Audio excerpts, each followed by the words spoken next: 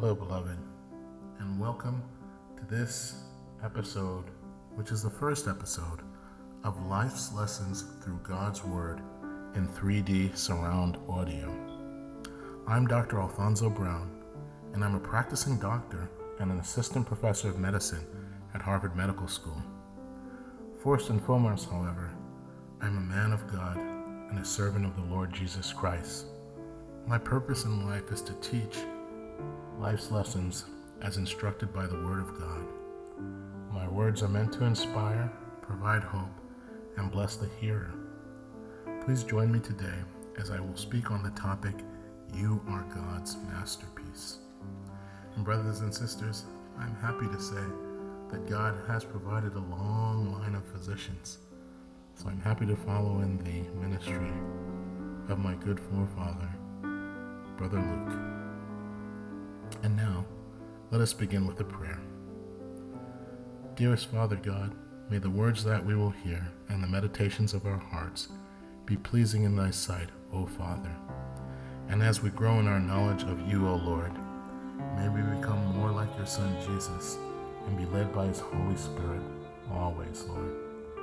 Teach us life's lessons, Father, as we meditate on your words and promises. And, O Lord, as we by faith draw near to you, please comfort and guide us so the word may grow in our hearts. Dear Father, please hear and answer our prayers. In Jesus' name, my Lord. Amen. I'd like to speak for a topic today. We are God's masterpiece. We are God's masterpiece. Our scripture today is taken from Jeremiah, chapter 1, verses 4 and 5. And it says, The word of the Lord came to me, saying, Before you were formed in the womb, I knew you, and before you were born, I set you apart. These were the words that the Lord God was speaking to the prophet Jeremiah, telling him about his role as a prophet and how he would speak to the people. But do you realize that for all of us who believe, and all children of God, that we have the same promise? We are indeed a masterpiece. You don't believe me? It says it in the Bible. Now, anything I tell you won't just be speculation. I'm going to tell you things as we learn together that come directly from God's Word. And then I'm going to use lessons in life to show you how God's Word applies using a combination of science, common sense, facts, and other information. God says in his word in Ephesians 2 and 10 that we are God's masterpiece. It says, For we are God's masterpiece. He has created us anew in Christ Jesus, that is his Son, so we can do good. And he says, You are a masterpiece, and the good that he wants you to do are the things that he planned for us long ago. I'll read it again. For we are God's masterpiece. He has created us anew in Christ Jesus so we can do the good things he planned for us long ago. That should make you jump with joy because you're a masterpiece. And not only are you any masterpiece, you're a masterpiece created by the Almighty God. Do you understand, brothers and sisters, how powerful that is? Maybe you don't. Because maybe you don't feel like you're a masterpiece. Maybe you look around you and say, you know what, I don't have a job. There's a worldwide plague going on right now. I'm struggling with drug and alcohol addiction. I have all these problems. I do not feel like a masterpiece. Well, let me tell you something, brothers and sisters, you are. The Word of God says it. God says it. But if you don't believe it, let's look at what the science of probability says. You can look this up and confirm everything I'm going to tell you, but as a scientist, like I said, I'm a Harvard doctor, and one of the things I wanted to bring to your attention is that at the time that you were conceived, there are about 500 million to 1.2 billion sperm that were released. Why is that important? Well, most families don't conceive right away on the first try. Actually, it can be quite difficult. Sometimes they have to try multiple times to have a baby. Well, approximately how many people are there in the world? There's about 7 billion. So let's say your mom and your dad tried 7 times or more. Each time, 1.2 billion times 1 times 2 times 3 times 4. No baby, right? You have over 1.2 billion organisms each time trying to become you. One of them, only one of them, became you. You don't believe me? Well, if you've got brothers and sisters, are they exactly like you, even if you're a twin? Are they exactly like you? They have differences, they're nuances, because they represent a different individual, a different sperm that fertilized the egg.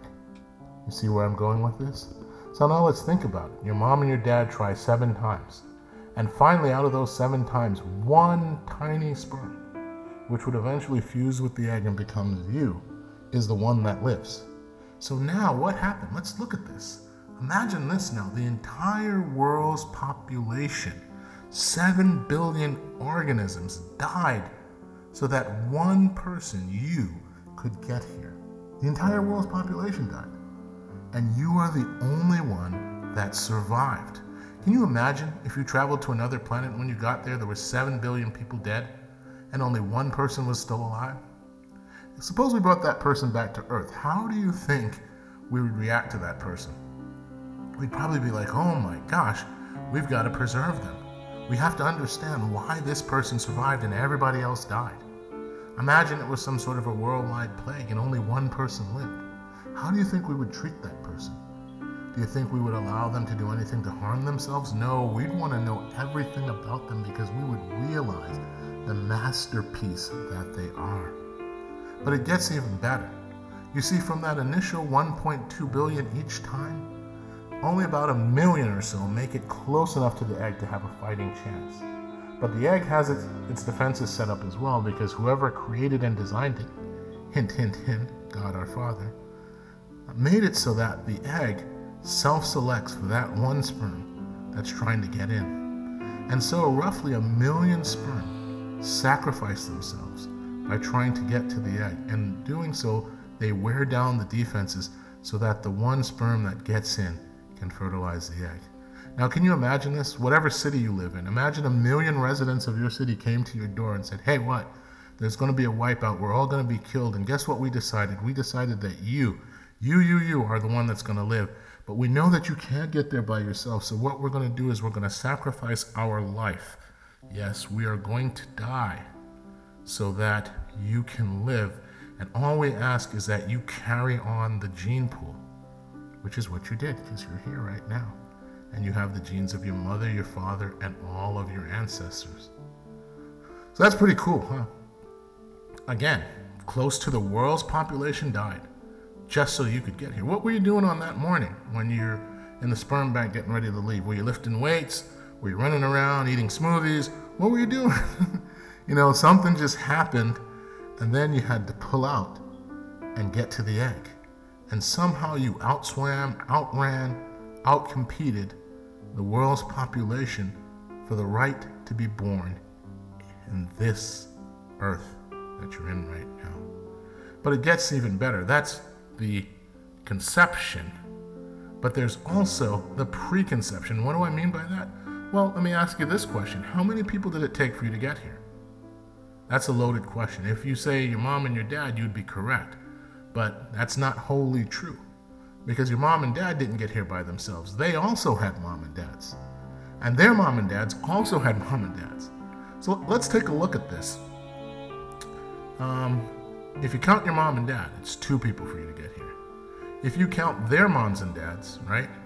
Your mother has a father and a mother. Your father had a father and your mother, right? So that's those 2 plus 4 more people. That's 6 total. And then if you go back, their moms and dads had moms and dads as well. I can tell you quickly, it's 8 people. How do I figure this out? Well, you just take 2, right? And you raise it to the generation. So your mom and dad are the first generation, so 2 to the first is 2. Your grandparents are the second generation, away from you. So 2 to the second is 4. Your great-grandparents are the third generation, so 2 to the third is 8. And you go back and back. Well, how long does a generation take? Well, you can define each generation, roughly, right, as the length of time from conception till a female has another baby. That would spark the next generation, right? On average, it's between 30 and 40 years. So every 30 to 40 years, roughly, maybe sooner, a long time ago, you get a new generation.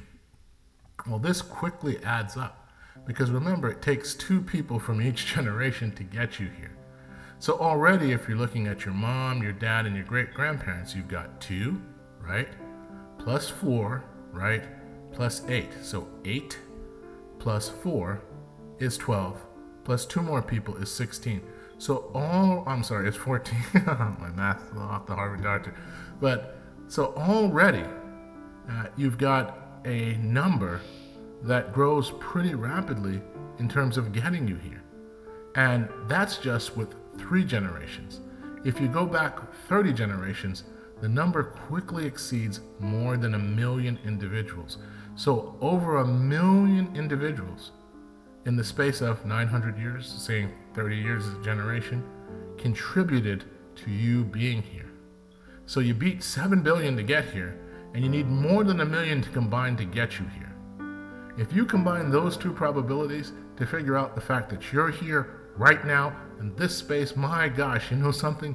You are an absolute walking miracle. And why do you not feel that way? Because everyone else here has the same story. But just because everyone has the same story, you should not feel like you're not special. I'm going to bring it all home now. The final part in this is that the reason why you are an absolute masterpiece is the same reason why people cry at funerals. Do you know why people cry at funerals?